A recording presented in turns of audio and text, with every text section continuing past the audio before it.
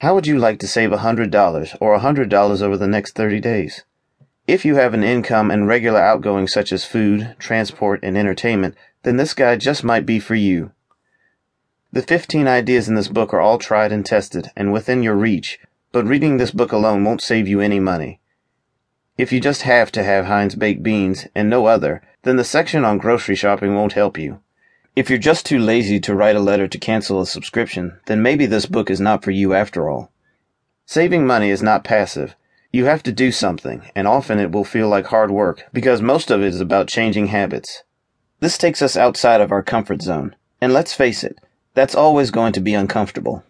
So if you could really do with saving $100 or £100 in the next 30 days, and you're not going to cry like a baby because you didn't get your Lucky Charms for breakfast, and you think you just might survive canceling your subscription to a magazine that you never read anyway, then read on. Don't auto-renew insurance. Mentally, easy. Technically, medium. Hassle factor, high. Time, 1 hour per policy. This is not officially part of the guide, as there is no guarantee that you have a policy that is up for renewal in the next 30 days. But I want to kick off with this as it is potentially a big money saver, and in the big scheme of things not difficult at all. The first thing to do is to find out when your insurances are up for renewal. I'm not talking about car insurance, home insurance, breakdown cover, pet insurance, etc.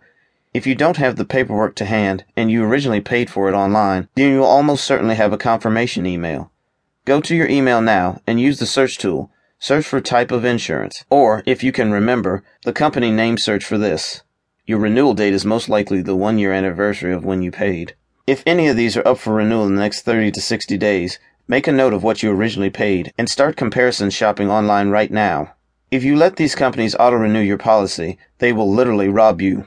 I don't mean to be slanderous or unkind, but the deals are in what's on offer right now from companies that want your new business. At the end of last year, I got off my backside and shopped around for all three.